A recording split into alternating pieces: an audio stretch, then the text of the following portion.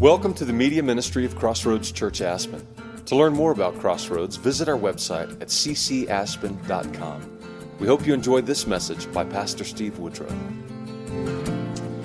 All right, thanks team. Hope everybody is doing well at home. Hope you are continuing to kind of tune in and hopefully inviting people to join you. And still doing our watch parties until, let me grab my water, until hopefully we can gather on July 5th is the plan. We have some meetings. We hope to get detailed info out to everybody this week would be the plan. Hopefully that will be the case. Please pray for that. We've got all kinds of decisions and things to coordinate that we'll be able to do that. All right. Well, folks, we got a lot going on, obviously, in our world and our communities. We're going to go at it this morning. This is the People Series, questions from you. And obviously, we've had a lot of questions come in around the protests, around the pandemic, around just things related to politics. This morning, we're going to just dive in and really take a look at these things. And I want to just couch all this with the question of how do we really change the world? And really go after that question. And I hope that you have your Bibles and your journals or paper available to take some notes. My goal here is that we will dive into the gospel, into the Word of God, and first be able to lay a foundation of what a healthy kingdom perspective is that we are called into, that we have those kingdom eyes as we look at these things, that we're not still operating like the world when we're addressing these things and as we move forward, especially with all the different circumstances around us. And then as we do that, move this morning to really deal with just some perspective on three big issues. One being obviously the pandemic perspective, kingdom perspective, politics, a kingdom perspective, and then protest, a kingdom perspective, and just try to take a look at some of these. My hope is to give this morning some just real practical things that you can talk about with your family and with your friends along these lines as believers, as the church, as those who are in the kingdom, living for the kingdom of God, who've been changed by the gospel of Jesus, that we would have a right kingdom perspective. Because, man, let's be honest, it is tough in this day and age to, with everything going on, to know, am I responding in the flesh? Am I being pulled into the hot issue of the day? Am I being pulled into the ways of the world? Or am I really following Jesus? Am I following the Holy Spirit and with a kingdom perspective on what is happening? So that's kind of what we're going to go after this morning. I'm going to be in I'm going to be in John chapter 18 as we start this morning, if you want to find your way there. John chapter 18. Move along here. How to change the world. It's a big question, and maybe we can tweak it a little bit and say, how do we really change the world? And this is a great question, and we should be, all of us, right, should live with a sense of stewardship, a sense of, yes, changing our circumstances, right, for good. So all of that is good. We just need a right perspective on that to understand. So you have the text number. I think it's on the screen on the broadcast there. It's 970-717-0087. We'd love to hear from you. Brian's got the iPad, and so we would love to take your prayer requests, questions. If this morning doesn't create questions, nothing will, okay? I can promise you. So please let those questions, if we don't get to them, I hope to answer a lot of the questions right here, the ones that you've already sent in on how do we respond to some of these things, how do we listen, encourage, and all these different things. So please send again, that number is 970-717-0087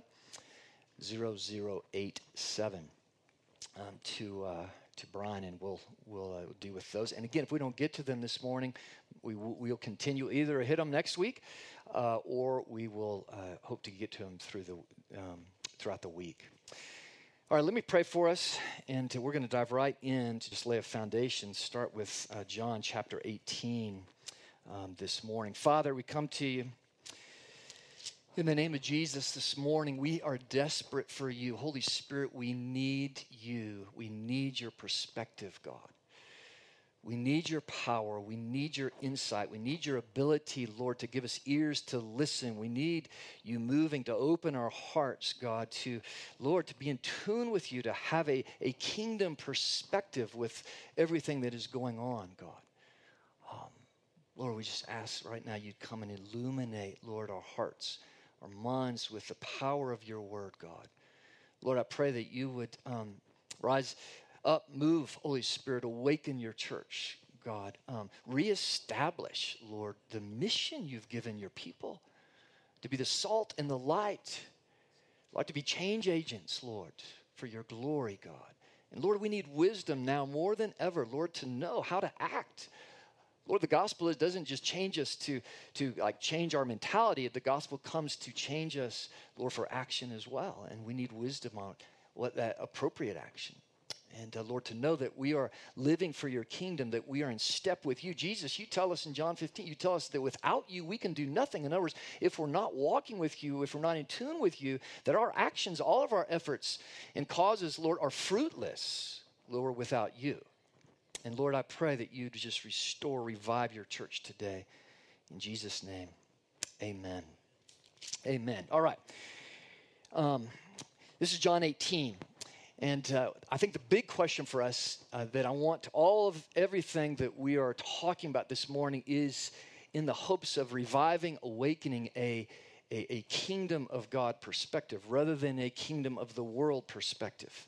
And we see all in the scripture, Father sent Jesus to this world to save us out of this world, out of the kingdom of darkness, into the kingdom of light. That we would be the light of the world, as he says in Matthew 18, and that our works, our living and our action, our lifestyle would cause people to see that and bring them what is it says, that they would look to the Father in heaven and see his glory and come to know him. So everything Jesus did was moving towards, was ushering in the kingdom of God, was coming to this earth to draw us into his family, to save us and redeem us with the hope that one day he's going to redeem this entire earth when he returns. And so John 18 leads us into the final parts of Jesus' ministry, into where he is betrayed. He's done his ministry. He's been speaking, preaching, healing out in public. And he's moved from the temple in the evening time to the Garden of Gethsemane, which was where he normally would take the disciples for teaching and just for himself for prayer and meditation. And I'm just going to read 18 verses 1 through 11 this morning and make a few comments to get us going. It says, when Jesus had spoken these words, meaning the last several chapters, everything that took place at the Lord's Supper, sharing the supper together, and all the teaching that we see in John gives us the most teaching, 14, 15, 16, and even 17 along these lines. And so when he had spoken these words, he went out with his disciples across the brook Kidron. This is the east side of Jerusalem, where there was a garden, which he and his disciples entered. Now Judas, who betrayed him, also knew the place, for Jesus often met there with his disciples. And so Judas, having procured a band of soldiers and some officers from the chief priests and the Pharisees, went there with lanterns and torches and weapons. Then Jesus, knowing all that would happen to him, came forward and said to them, "Whom do you seek?" And they answered him, "Jesus of Nazareth." And Jesus said to them, "I am he." Judas, who betrayed him, was standing with them. This is awesome. Verse 6, and when Jesus said to them, "I am he," they drew back and they fell to the ground with the words of Jesus. So he asked them again, "Whom do you seek?" And they said, "Jesus of Nazareth." And Jesus answered, "I told you that I am he. So if you seek me, let these men go." This was to fulfill the word that he had spoken. He's talking about let his disciples go. Because only he could drink the cup of the crucifixion, obviously. Of those whom you gave me, I have lost not one of them. Verse 10. Then Simon Peter, having a sword, drew it, struck the high priest's servant, cut off his right ear, and the servant's name was Malchus. And so Jesus said to Peter, and we know in the other gospel accounts that Jesus immediately put his hand and healed Malchus's ear. Must have been a mighty miracle in everything going on. The ear went off, and Jesus heals his ear immediately.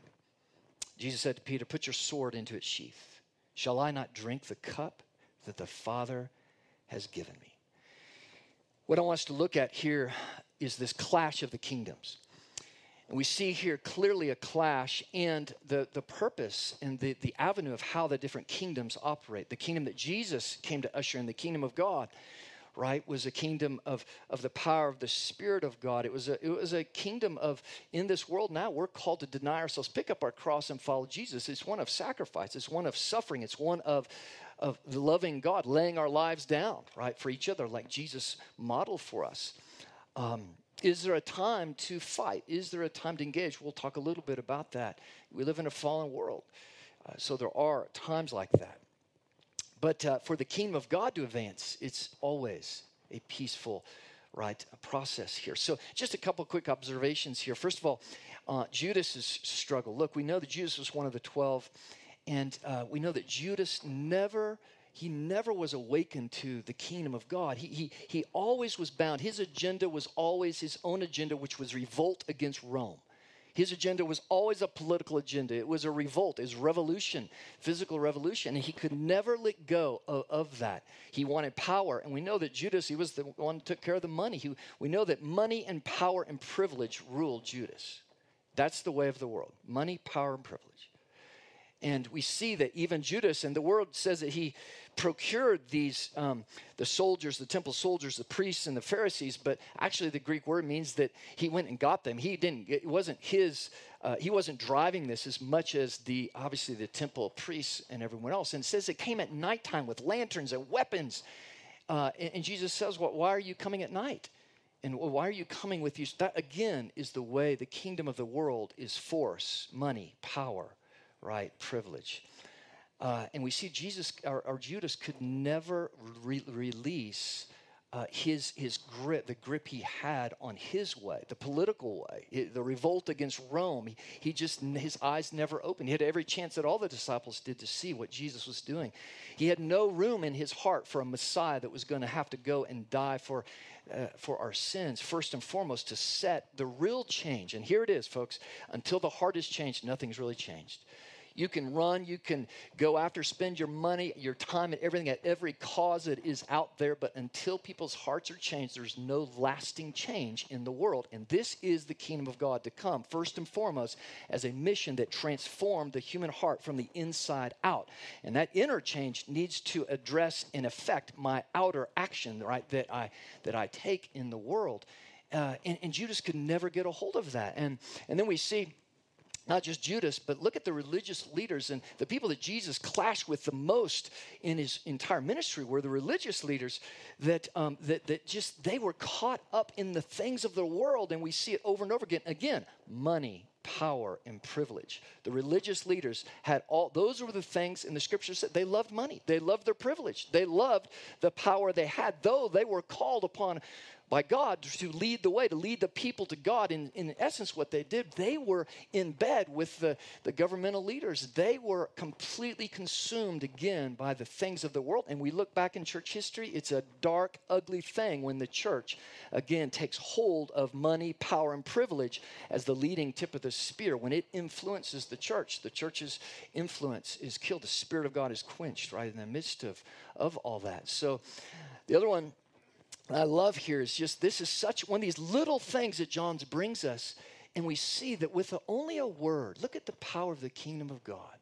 With only a word, they come with torches and violence and a mob basically to arrest Jesus. And the other thing I like is that Jesus goes to them. They don't have to find him. He goes straight at them. And who do you seek? And with the word, when they said, Jesus of Nazareth says, I am he, at that word, remember, this goes back to the Old Testament. Again, in the Gospel of John is the great I am. Is Jesus saying who he is? He's God. He's one with the Father, Son, and Holy Spirit. And we know that Jesus is the Logos. He's the Word of God, right? He's the one who spoke, actually, of the three persons of the Trinity, the creation, everything into place. And we know that his Word has the power of just the Word of God, right, to transform. And all through the Scripture, it's pretty cool. All the way to Revelation, right, 19, we see in the end when Jesus returns, it will only be with the word that he brings justice. The enemies will fall. We see in Philippians 2 that every knee will bow. every knee, every governmental power, every money, power, and privilege on this earth, it will bow when Jesus returns and the kingdom of God comes, right, to reign and rule and to redeem, right, this earth once and for all. And so we see this clash. And then finally, if you have time, I don't have time this morning, but read the rest of this chapter and see Jesus when he's taken before Pilate, the Roman governor, the Roman ruler. And we see this exchange where Jesus says, I've come, right, to bring truth. And Pilate says that incredible question, though it wasn't sincere, what is truth? And then he doesn't engage Jesus on it. And folks, it could be the most important question we ask in life. What is truth? And be a genuine seeker of what is truth. Unlike Pilate, and folks, that Pilate's, how he responded to Jesus in the presence of that discussion is exactly where we are as a culture today. That is the essence of the kingdom of the world, one that doesn't really want to seek truth ultimately, but one who wants to, where are we at? Here, and I don't have time to get into it, but just leave it to you to think about. But every one of our ills today that's going on in our country today is a result of us long ago, decades ago, playing with the idea of truth. And we live in a culture that says there is no absolute truth today. And this is why we have open lying taking place. This is why we have no ability to have healthy communication, right? We have as a whole culture, basically, because we've taught our children this, that there's no absolute truth. Your truth is your truth. My truth is my truth. And that what that does is eliminate really any honest, deep understanding of what is truth, right? And Jesus came, right, to bear truth. I'm the way, the truth, the life, right? And so we need to restore this question, right? As people of light, people of the kingdom, right? To understand that truth that's what awakens healthy understanding of coming to understand each other, and obviously ultimate truth of understanding who God is and what is going on in this world, and to understand his kingdom. So again, the perspective we need to have it. Are we living with a kingdom perspective? Now, just two more verses here. And then, and I'm just touching the surface on this, but I just want to lay a quick foundation so we can practically apply it to, again, pandemics, politics, and protests for us to discuss these things. Here's two verses, folks, and again, we could go over and over. And folks, I believe this is a massive problem today in the church. I believe that we are more consumed with really more than we'd ever understand a kingdom of world perspective when it comes to politics and circumstances in the world, rather than a kingdom of God perspective that's leading out before we know how to respond and act.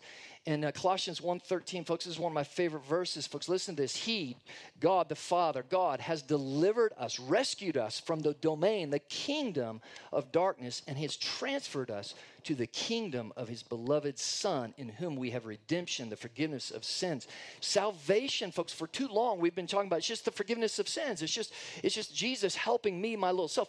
It's so much bigger than that. The gospel is so much bigger than that, of what he saves us, and he has rescued you. He's rescued me out of the kingdom of darkness, which is the kingdom of the world, which, the next verse here, 1 John 2, and you can find this multiple places, but this world is passing away. It doesn't matter how hard you work at saving the environment, at saving the whales, at saving whatever, and don't get me wrong, those are important things. But if that's the tip of the spear, realize is this world is passing away. The scripture over and over repeats it. This is why Jesus is coming again, to renew it into its goodness.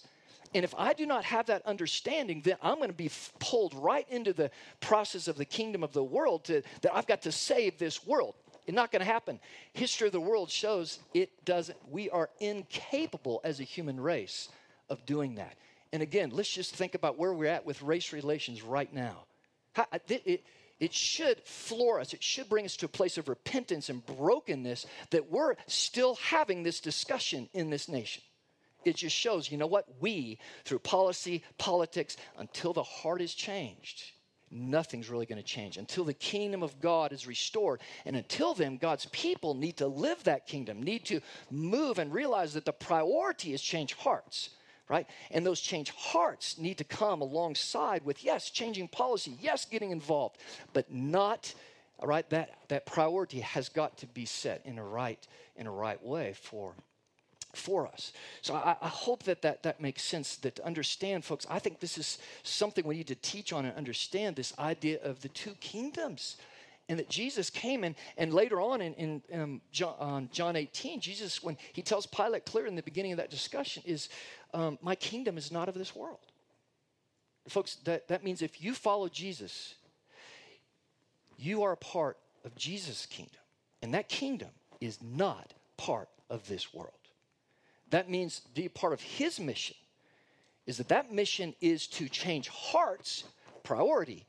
And in the process of that, yes, get involved with practical change as much as we can. But our hope cannot be in legislation. It cannot be in the cause of getting something done, because we know, just look at the history of the world, look at our own nation, it will not bring about lasting change. Only the heart change will take place. Now, that does not mean we do not active. Remember, gospel preaching, gospel action. Yes, we need to take action, but that action must be from a heart that's consumed by the love and the power of God and led by the Spirit of God, not by the social pressure of the world. I'm going to say it again. I will be of this world if I let social pressure of the world drive my decisions of what I'm doing, rather than the Holy Spirit changing my heart out of compassion like Jesus did. He saw the crowds and he moved in action. Which one is driving me? The pressure, social pressure, or is it the Spirit of God?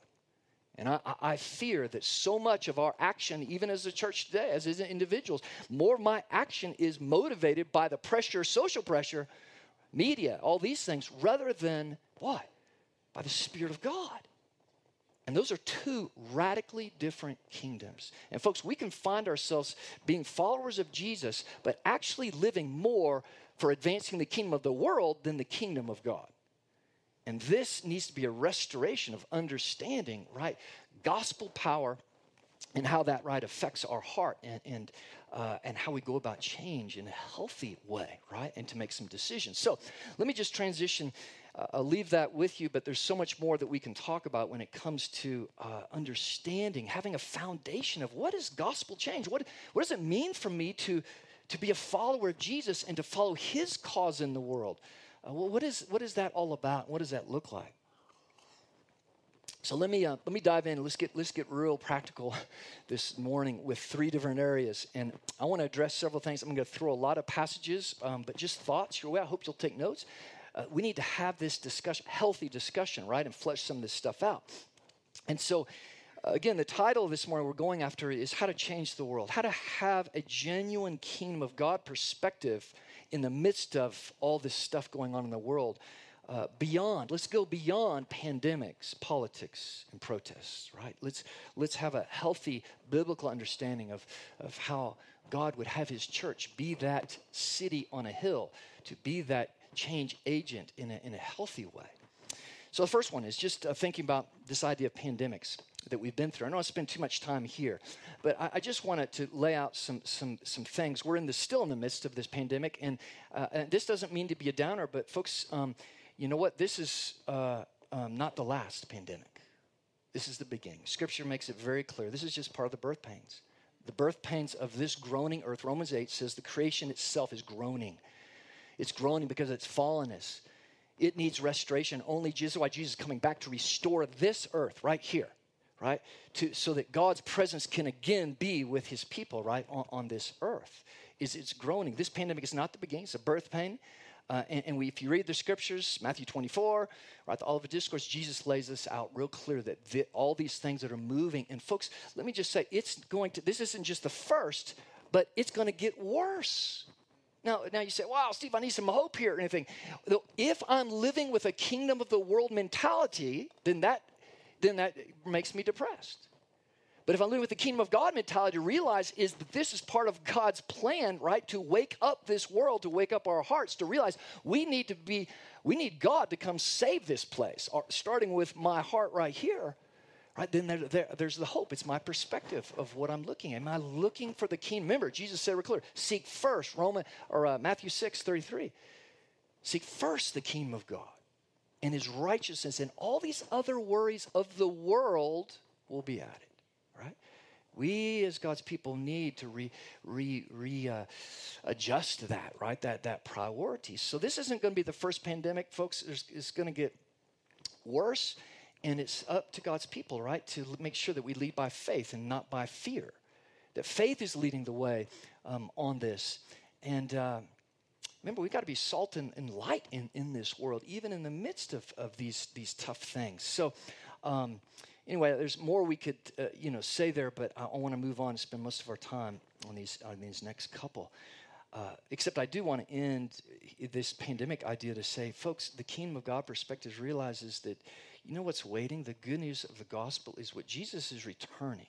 And God's people should more and more, and the scripture says, the day gets closer, we should be more and more longing, Jesus, come, Maranatha, come, Lord Jesus, come, Lord Jesus, right, to this world. And there should be a welling up of that desire, of that expectation, of that hope that should overflow to others. That's where the conversation should go. In the midst of fear and pandemics and masks and social distancing, everything is to be salt and light means we change the discussion. We are to change the discussion to hope, change the discussion to the gospel, change the discussion to people's hearts. How is your heart in this? Where's your security? Or where is your hope ultimately in this? And I think all of these things, why is God moving this? One of the reasons why is because, we need some hard knocks to wake us up to realize how much we need God, how much we need a Savior. And throughout history in our own lives, without suffering, without some of these trials, we just don't get there. And the world itself, right, will not get there. And so a healthy kingdom of God perspective, right, on these things. All right. Next one, beyond politics. Wow. Okay. Lots we could say here. Let me just encourage us, church. If you know Jesus, I plead with you. Is more of your conversation the greatness, the glory of the gospel, or is it politics? I plead with you with all my heart from a practical standpoint. Let's stop all of our posting and reposting. It is not advancing anything good. Even if you think you're right, even if it's a wonderful post. Is we have inside the church now people defriending people on Facebook, right? Is we're leading the way. We need to have gospel conversation more than political conversation. We are people of the kingdom. This world, America, is passing away. Ultimately, we have the kingdom perspective. Yes, we get involved. Yes, we serve. Yes, we advance good things. Yes. But our perspective, right, needs to be one of God's kingdom. And we have to be people of joy. We've got to make sure that in a conversation, and what I want to challenge us all to is in the midst of a heated discussion, we're there by the Holy Spirit to change that discussion to something of the gospel. To get below on a heart basis. Because you know what? I'm telling you right now, we should know that dialogue is not getting us anywhere. Right? We must listen, and we must get below the surface, right, to be able to pull out what's in people's hearts, right, and be people of the kingdom of light, right, who bear. Remember, Jesus called us to be his witnesses. He didn't call us to be political activists. He called us to be a witness of the kingdom of God. Now, I just want to say that as clear as I can. He did not call anyone to be a political activist. You could be, but that needs to be a personal calling on yours after, first and foremost, I am called to be a witness of the kingdom of God, of the glory of what Jesus has done. That must be the tip of the spear of what I talk about. If not, guess what? I'm advancing. I'm more wrapped up in the things of the world than I am the things of the kingdom, right? So, gang, I just think we need to really think and be wise in all this posting, right? Social pressure. And I'm using that terminology because that's what I'm going to address it here in just a minute. Social pressure advances the things of the world. It does not advance the kingdom. It does not advance anything good. Okay? And it leads to more frustrations. So I just throw it out there as let's be prayerful. Lord, is this post? How about let's post some gospel stuff, right? That's not politically like a little jab, but it's the truth of God. Okay? I'm not saying we don't talk about politics. Of course we do. It's important. We need to. But man, what's the priority? Is it legislation? Is it election? Or is it the kingdom of God? Is it people's hearts? Am I more concerned about that person's heart I'm talking to? Or am I more concerned about them not having my political views? Super important here. We must change the tone. And folks, the only people in America that can do that is the church. It is up to us to change that tone, right? All right, let's get to the one I want to spend the most time talking about, which is just beyond protests. We're going to talk about privilege, all this stuff, and just throw some stuff out this morning. And again, I hope you take some notes on all this. But hey, we live in a country where, thank God, we still have freedoms that we have, right? And protests have been used in positive ways and in negative ways. We have the freedom to do that. And we need to be wise. So I just want to present some different perspectives here and then get down and end this with three very practical things about thinking about protest, okay? And I'm just going to dive in on these. The first one is just a gospel perspective on race. Let's start there, okay? Let's just go to Galatians 3:28. Folks, let me just, there is neither Jew nor Greek. There is neither slave nor free. There is no male nor female, for you are all one in Christ Jesus. He came to redeem every tongue, tribe, and nation in the world. There is no message in all the world that is more powerful and uniting and embracing than the gospel of Jesus Christ. There is no message in all the world, the goodness of the gospel of Jesus, to knock down ethnic walls, knock down gender walls, knock down all race issues, everything else, the powerful gospel of Jesus. And the reality, as I said before, is the heart has to be changed. Yes, we need to change, do practical things, but the ultimate change comes when the heart, right, is changed. And there's only one thing that radically changes the heart, and that's the gospel of Jesus Christ. That's it. And that is what we're to be advancing. That is what we should be consumed with, the love. And when I realize how much God loved me and how much forgiveness and grace he showered on me, it's going to put me into perspective, right, of listening to others and valuing their perspective, and hopefully being a vessel, right, to others, right, of the goodness of God. So that's just, we got to start there with the gospel perspective on this. And again, folks, gospel message and gospel action, okay? So don't hear me saying we're not to be taking action. I'm going to get to this. It's just how we take action and what is leading that action. How am I listening to that action, right? So the next thing is just gospel perspective on communication. Folks, when God redeems us, when change takes place, if the gospel is taking hold, the Holy Spirit should be bringing about the fruit of the Spirit in my life. And this fruit of the Spirit in my life should make me someone that completely changes the way I talk to others, the way I listen to others. It is the church that should be bridging this gap, should be listening more, engaging more. And one of the questions that came in is, how can we encourage people to understand and encourage the Black Lives Matter movement? Well, it's right here to begin with is let's have a discussion. Let's talk. Let's get perspective. It's easy to sit back and just tweet away and send out reposting things.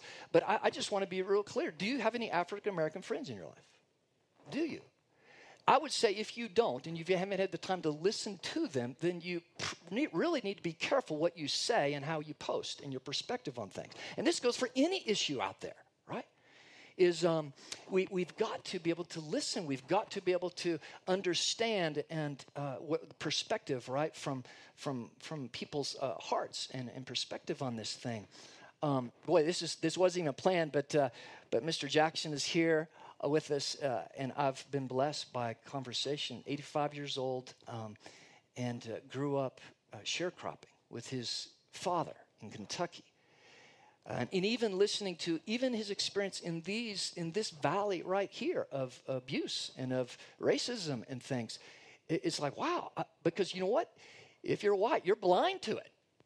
And so there's a reality, and you've got to be open to listen, right, to the real stories and build a bridge of understanding. That's gospel message. That's gospel heart forming, to realize that Jesus came to save and unite in oneness every tongue, right, tribe and nation, right, in the world. And so, someone asked, how can we? Well, it starts with the conversation.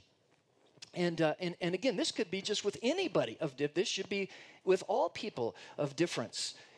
That's where it's amazing. If you sit down at the table and you have a conversation with somebody, it could be their arch enemy in your mind, but once a conversation happens and some understanding comes, it's amazing what happens. Now you add on to that the gospel and our call to seek and love people with the goodness of Jesus, right? And this is where real healing, right, can take place. Gospel perspective on repentance. Gang, I just, all through the scripture, you could go to Nehemiah. Before Nehemiah went back to Jerusalem, Nehemiah was consumed. And when he prayed before God, he also prayed not just for his own sin, but for the sin of his people, for Israel, of rejecting God. And we see in the scripture multiple times in the sense of that there's this community. So if we as a church, we are a family. So in some sense, yet we will only stand before God and be responsible for our personal actions. But there is a sense we as a church also impact each other. So there is this aspect of corporate sin that we should have a heart of repentance and hunger and humility through this whole thing. To Lord, we have to be honest with our past. There's some ugly pieces of history. And we don't have to focus on that, but we just have to be honest with that. And the powerful thing there is it should set in us a heart of repentance. And in my own heart, right, before God, to walk humbly, right, before him.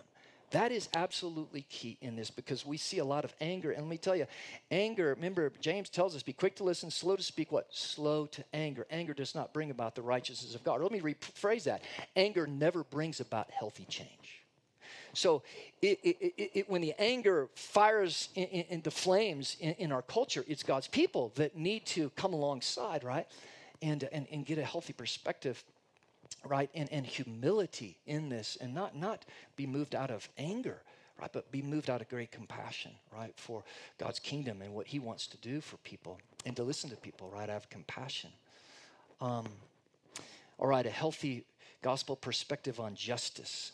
Take Micah 6:8, beautiful. Oh, let me step back. Let me give another verse. 2 Chronicles 7:14. You've heard before when it comes to repentance. And folks, if my people who are called by my name humble themselves and pray and seek my face and turn from their wicked ways, then I'll hear from heaven and I'll forgive their sin and heal their land. Right? That is a corporate understanding of humility and repentance before God's people, before God, for not just my own sin, but wow, we have not been the church we need to be, God. Right? In a sense of humility that moves us, that gets God's attention, right, to come, right, and do great things. Justice.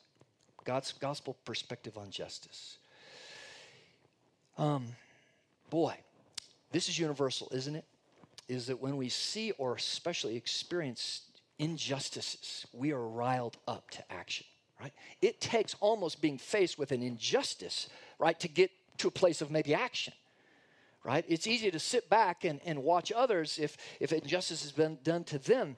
But I want us to have a healthy kingdom of God perspective on this idea of justice. Remember, it all needs to come back to the gospel to understand what, and this is a great discussion with people who are angry because of the injustice that's going on in this issue or that issue, is let's talk about that.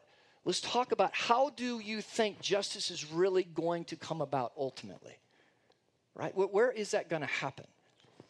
Because you know what? We look around the world today, and what cause are you going to give your life to? Because there's 1,000 causes out there. There's 1,000 injustices that are happening out there. And even we have sex trafficking, slavery going on right now under our noses in our own country. In other words, which cause are you going to give yourself to? Because I could go down a list of terrible things that we need to take action on, right? And so the question is, man, we can jump here from there. And again, is social pressure moving the dial for you? Or is the Spirit of God moving the dial for you and leading you, listening to God and the right way to go about what needs to happen, right? And so justice is something that we have to get below the surface to understand that it has to come back to the gospel. It has to come back to the cross. At the cross, Jesus, the justice of God, crossed with the mercy of God.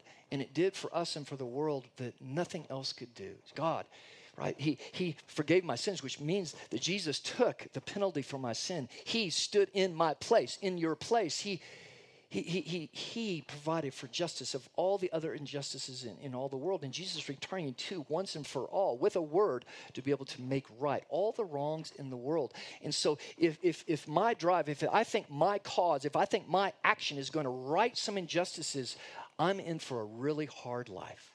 I'm in for some serious disillusionment. But if I understand that my actions are backed up by understanding that one day God has brought the solution, and that solution first has to be applied to the heart, understanding my place before God, a just God. And he is in control, and he will bring about his justice, right, in his time in this world. Then I can have a peace in this and listen to the Spirit of God, how to move in and realize, not put too much weight in the action, right, that's taking place out there. Realize that, man, ultimately God is going to have to heal the land and take care of these injustices, right, around the world. And so I would just say, man, let's let our cry for justice drive us to the cross first. That's a kingdom. Otherwise, we'll be driven to the ways of the world. My cry for justice must take me first to the gospel, to the cross of Jesus, to where he defeated the power of sin and the power of death, so that all things, right, could be new again, starting, right, with our own heart, right, our own mind in this. And folks, I think this means I have to saturate and this just comes down to a practical thing, right? The reason why why we are spun out of control and we're not responding the right way is because, you know what? We're feeding ourselves more with media and news and Facebook and other things than we are the Word of God. And I might tell you right now, just take a look at the time. If you have more time in Facebook and your media than you do the Word of God, I can promise you, you will be living more the kingdom of the world than the kingdom of God. It's just what you feed is what is going to come out. And that's our great problem today, right? That's why so many believers are just having and presenting in public even a wrong perspective on everything that's going on. I think of Acts chapter 4. The church gathered again. They were filled, empowered by the Spirit of God at Pentecost, came on them in fire, and they boldly went out. The first thing they were bold in preaching the good news. And chapter 4 comes along, and they're in prayer again, and they're pleading with God, what? For more of the Spirit in their life, and what? So that we may be bolder in our proclamation of the good news. And folks, I don't know what is happening, but the proof that we're not in the Word of God and the fire of God is not among us is, where are the Christians passionate about sharing the good news of Jesus? We've bought the lie that I can go out there and be part of a cause and that I can be part of doing something and not say anything. That is false. Jesus called you to be a witness. First and foremost, that must be at the tip of the spear. My action and everything else must be secondary to that. Otherwise, I'm advancing the kingdom of the world in what I'm doing. It's a both and, but the priority, right, is that message must be there. In the early church, you see the fire that went out. It was so they could boldly proclaim to people the good news of Jesus and take risk in doing it. But we bought this lie about, we just got to be relational. We just got to take some time. We got to, no, that's not what we see, right, in the Scripture. People who are on fire with the kingdom of God they are people of the message. They're people of the solution, the ultimate solution, right, to everything that's going on in our culture today and in the world, because of what he's done for us, how he's redeemed us, given us a new heart, and all those things. So this justice must take us right to the gospel. Something just practical. I was talking to Mr. Jackson before the service here.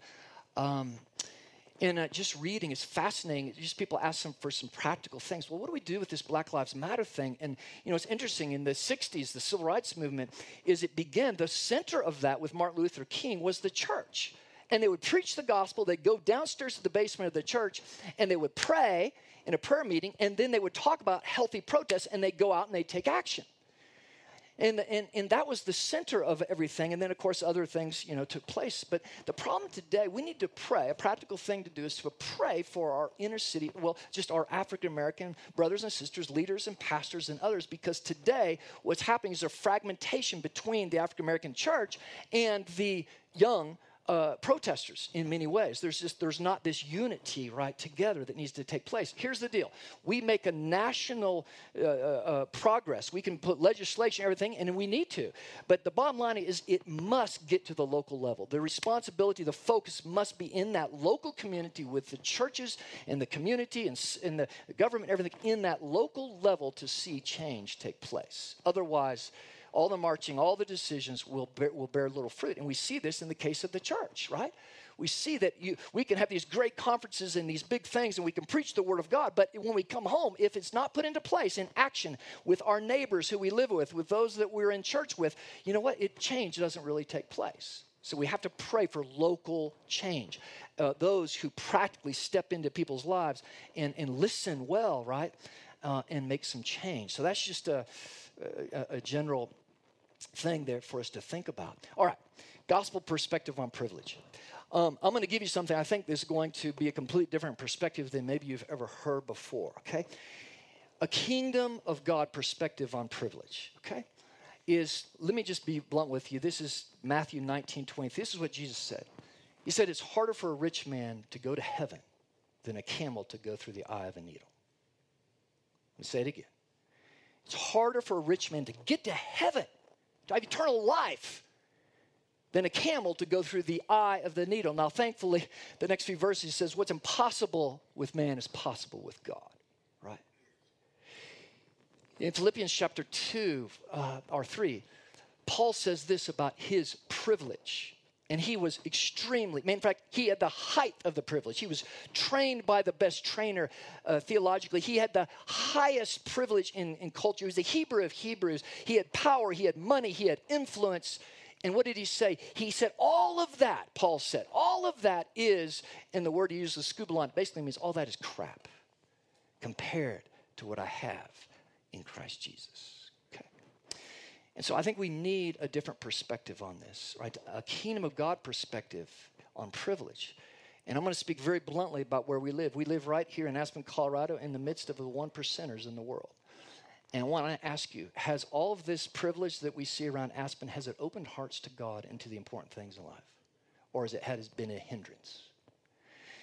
Scripture is bluntly clear. It is a hindrance, as he said, harder for a rich man to get to heaven than that, because money, power, and privilege, what do? They keep me locked and dependent on the kingdom of this world rather than the kingdom of heaven. The importance here is to see those things as blessing, as stewardship, to be leveraged, right, for the kingdom of God. But we live right here. Are people hungry for God here in Aspen, Colorado? I don't know about you, but you walk through town. You walk around this place. Does being in this place increase your hunger for God or the things of the world? Because you can walk around here. We have the best of the world here. It's awesome. It is God's blessing. But it all is determined on how I see that, right? And folks, remember, Jesus came to preach to the poor. Why does the scripture say that? Right? That's prophecy, right? Jesus, he first stood up, right? That's Isaiah 61. His first message in the synagogue was, man, Jubilee year is, I have come right to bring the good news to the poor. Now, why is that? And so I could go on and on here. We need to radically rethink something here when it comes to how we understand privilege. And this is on both sides of it, whether you had it or whether you don't. Is we need to think from a kingdom of God perspective, man, is that privilege really a privilege when it comes to eternal things, when it comes to really advancing the kingdom and opening somebody's heart? I mean, in the scheme of things, what's important? I have a little privilege here on earth, or whether I have privilege from my heavenly Father. See, privilege is it speaks about the inheritance we have as his children. Right? So I need to mainly speak to people about the gospel, about the privilege, right, that we have in the gospel. Eternal inheritance that far surpasses any privilege we might have here, right? I hope that makes sense. Man, the more we could say, I hope you just take a chew on it, have discussion about that. Because the bottom line is we can go one of two ways. It needs to be seen. A healthy understanding of privilege is, folks, it's a blessing from God. We need to honor it. It's stewardship, but boy, got to be careful. Or we can lead to a place of entitlement. And folks, that's destructive when entitlement fits in. When I think I've got rights, let me just be a little wake-up call for us. Guess what? If you know Jesus, if you're going to follow Jesus, to follow him, for him to be your Savior, you have to give up all your rights. You have to give everything up. Me says, if you're going to follow me, you must deny yourself, pick up your cross, and follow me. The Christian way is a laying down of, I have no rights before God. I stand before a gracious God who pours out an eternal inheritance I could never deserve. That's grace. But I have no rights. I can never stand before God. But God, I did this. I deserve this. And so a gospel message in our country has to go and attack this idea of I've got some rights, right? I've got some rights. And build a sense of entitlement. Entitlement will never lead someone to a healthy life. Period, plain and simple. It never leads to anything healthy, okay? So that's just a key. We have to have a healthy, keen perspective when we look at these issues, when we talk to people, when we hear all the social pressure of what, right, that's going on. All right, let me just end some practical things about protesting. And man, I know there'll be people who disagree with some of this, but you know what? We need to be able to talk and listen to each other. But I just want to give you 3 primary things to talk about, think about, with hopefully putting everything through the filter of the gospel and a kingdom of God perspective. First is this, is that most protests, we have to think about this, is that just practically is that almost always a protest is going to be promoting multiple agendas, not just one. And so if you are all really wanting to go protest a certain issue, right? Let's just get real practical right now. If you're wanting to go protest racism, which is good to protest against, right? Which is let's get some change to some systemic problems that we know we have. Yes, that's important. But the problem is you might go and protest, but at the same time, the other agenda that's being promoted is defund the police. And that might not be something that you can support. Right? Maybe you do, maybe you don't. But you know what? There's always other agendas. And you might just find yourself in a video actually being promoting something you really don't want to promote.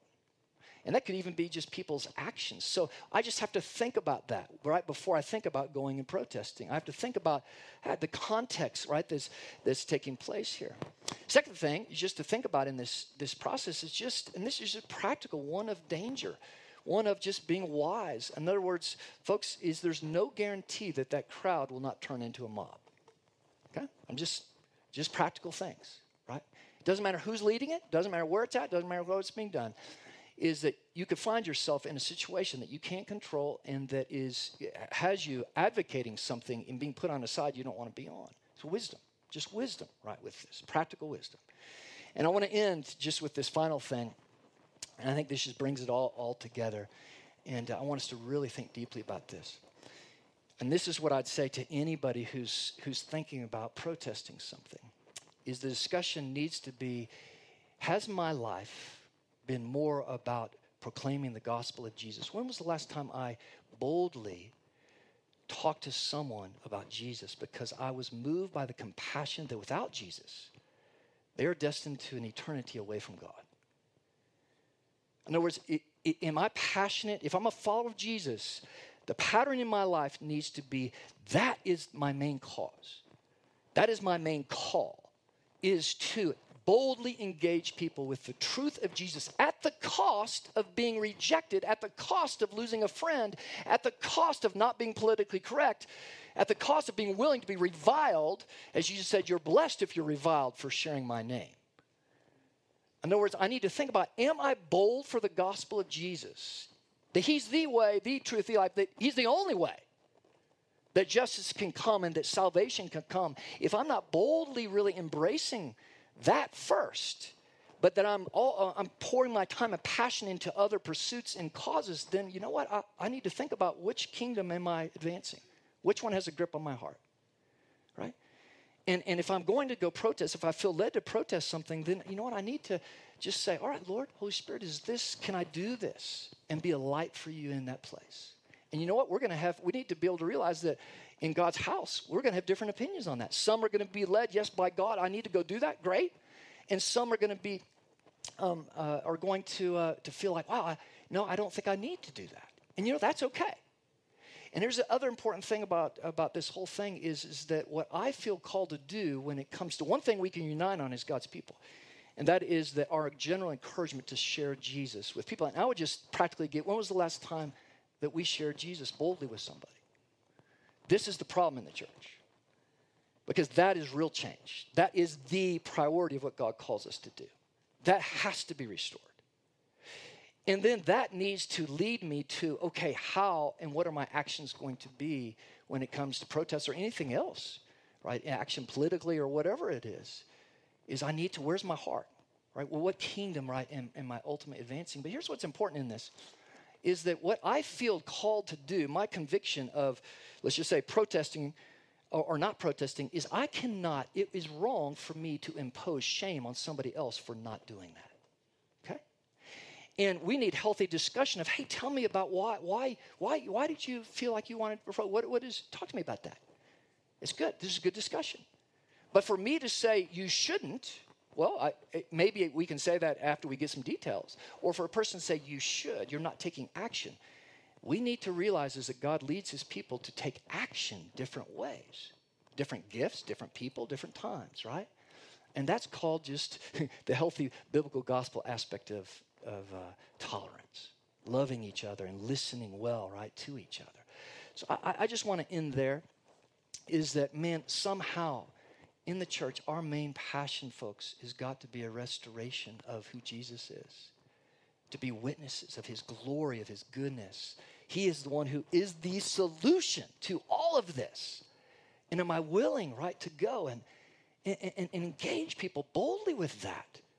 Right? Or if I bought into the world's kind of lie of I need to soft sell that thing, or I need to kind of keep silent, or I need to be more about, action out there doing something and be silent when it comes to the goodness of God. May the Lord help us, right, in this. So, anyway, a lot more we can say. I hope those are just some things to think about. And, man, let's engage on this. Let us know if you got any questions on this stuff. Man, we've got to dive in. Anything before we go that on the... Well, yeah, you got a few lists. I imagine. It's a good one. First one to inform the viewers that this is anonymous. So if you wanted to text in and you're kind of nervous, it's an anonymous when it comes in. So send in your questions at any point. Yeah. Let's see. When the message of social pressure contradicts the message of the gospel, how do we combat that without, what did it say? How do we combat that, basically, without getting into political or being called a racist? Yeah, that's a great question, right? And so name calling, right? Again, and we just have to stay away. We have to model something different from that, right? And so I just know and it's so easy, right? I look at myself and I quickly want to go to kind of address an issue, like boldly, like, the answer has got to be in all of our communication, online and in one-on-one, that we are Spirit-led. We keep in step with the Spirit. Holy Spirit, you lead this discussion. Show me what is beneficial in this discussion. And I think as God's people, our priority is people's hearts. It's not policy. Let me say that again. As God's people, our priority is people's hearts. It's not public policy. Public policy is second tier to my heart and dealing with other people's hearts. So the way I combat that is am I engaged in people's hearts? Am I asking the right questions, getting below the surface and being willing to listen and apply the gospel? And secondary policy of what action, right, I'm going to take. But that's a big question. We could talk a lot more about it. And this next person sent in 2 questions, which is great. What are some practical suggestions or ways we can combat entitlement in our hearts? And then, is there a difference between social pressure and social inspiration? Oh, that's good. So I'll just go back to reiterate something I said, is that, what's the first part of that question again? What are some practical suggestions or ways we can combat entitlement in our hearts? Great. So let's start here. Folks, we have to preach the gospel to ourselves every day to make sure that I'm kingdom-minded throughout the day. The Spirit of God is speaking and leading me, not social pressure, not my own flesh, but the gospel, right? And when it comes to entitlement and everything, it needs to come to, that's where the gospel comes, where God, the grace you have for me, the eternity you have for me is, and here's a tough question. Jesus might call us to lay down every one of our rights. Do you know every one of the disciples at one time or another had to lay down every one of their rights for the kingdom of God, for Jesus' call? Am I willing to do that? Or am I willing to fight, right, for those, right? There's a real intense thing. So, and when it comes to entitlement, is we have to focus on our inheritance. I need to be in the scripture and realize the eternal inheritance blessing that God has for me. Not so, and that should be primary over my earthly inheritance focus, right? And that takes just time in the Word of God, right, before Him. So, and as far as social inspiration, yes, that's a great question. There is places where the kingdom of God can align with what's going on with the kingdom of the world, but boy, that's touchy. And this is where we need the Spirit of God to be led by the Holy Spirit to lead us right into that wisdom to make sure that we're not being led astray, right? We're not calling something social inspiration when it's really social pressure, right? But just prayerful. We have to let God lead us, right, in all that. So, and one last one came in. Is there any place for a gospel rally valley-wide to proclaim the gospel, like a valley-wide worship service, inviting protest organizers, people of all ethnicities? Well, I personally don't have a vision calling for that yet. We're in interesting times. I think that there's a lot we could talk about this. And this is, again, where different people have different callings and different leadings, which is awesome because we need a vast majority of gifting and perspective. But this is my own perspective on the thing, is until the church, let's just speak of our local church right here, until we individually can boldly move into regularly proclaiming and speaking of the gospel to others individually, I don't think we need to do anything on a large scale. Does that make sense? Until we individually are responsible and obedient to what God calls us to do, which is share and be a witness of what Jesus has done for us with others, talk boldly about Jesus individually with people, I don't think we need to be going and planning probably something. I'd say that across for the church in America today is we need to start with being personal obedience, right, to the call, and then let's see where that goes. Again, it's back to this issue. We can do these huge campaigns, these huge rallies, fill up stadiums and everything. If that message does not get practically down to the local level, real change doesn't happen. Very little change happens. And that's for the church, spiritual things. That's for politics, right? We can pass laws up in Washington, D.C., but I'm telling you, if those things are not brought down into the local level, right, and this is the problem, right? This is the problem. So let's start personal responsibility as followers of Jesus, and let's let those testimonies rise and encourage each other as we hear about some opportunity. And it just starts with being available. Is that a regular thing that we pray every day? Lord, make me available. Lord, let me share your goodness. Let me encourage somebody. Let me get to somebody's heart. Let me be used to get someone a little closer to Jesus today. Let me love them and have that compassion, Jesus, you had for them. That is where we start, I think, on a daily basis. And that will lead us into healthy expressions, I think, that happen on a larger scale. So thanks for your questions this morning. I hope you'll take these things. Let's continue this discussion. We'll see where next week comes. We might come back and address some of these things next week in this People series. So excited to gather together again on July 5th. We'll hopefully get some detailed news out to you this week. We're here. Let us know if we can help you, pray for you, encourage you. Continue this discussion. Call us, email us. We'll get a coffee. Church is open here throughout the week. Let me just pray. And I hope that you'll take time right now, wherever you're at home with your family, your friends. I hope you take time, turn this off, and just be with each other and get into each other's hearts. Just raise some issues. And hey, if there's disagreement with anything that we've talked about this morning, please let us know. Man, let's just shoot that off to us. We'll dive into that, together on this thing. But have some good discussion and hopefully just some prayer time with each other this morning. Father, thank you for this morning. Lord, we love you. God, awaken our hearts, Lord. Awaken our hearts, Lord. Be bearers of that light, that goodness, Lord. And Lord, give us wisdom that we know how to take action. Wisdom to know when to take action and what to take action. Lord, teach us that beautiful thing of keeping in step with your Spirit, Lord. And being people of light, Lord. Being people, Lord, who are just excited and bold about Jesus, who you are, and proclaiming your name, Jesus. Proclaiming your name.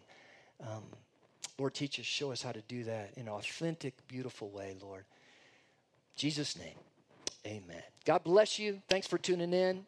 And yes, and I'm just reminded, and thank you for those of you who obviously partner with us in worship and in giving to Christ's body, his church, the family of God. There's 3 different ways you can do this. Obviously, you can mail it in. You can do it by text, which is cool. We tried that the other day. It was kind of wild.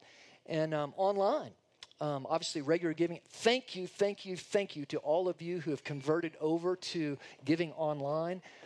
That's wonderful. It helps Bob out, all of our folks behind the scenes working. It's wonderful. And remember, giving is about worship. It's not just about keeping lights on. It's about worship. It's where our heart is in this whole thing. Remember, the kingdom of this world is based on money, power, and privilege, right? The kingdom of God, right, is based on the things of God, and how I use my money reveals, right? So much about where my heart is, right? Where our heart is, where our treasure is, where our heart is what Scripture says. So thank you for those of you who are just worshiping with us in giving. God bless you. Hope you have an awesome day. Hope you have some great discussion right now. See you next week.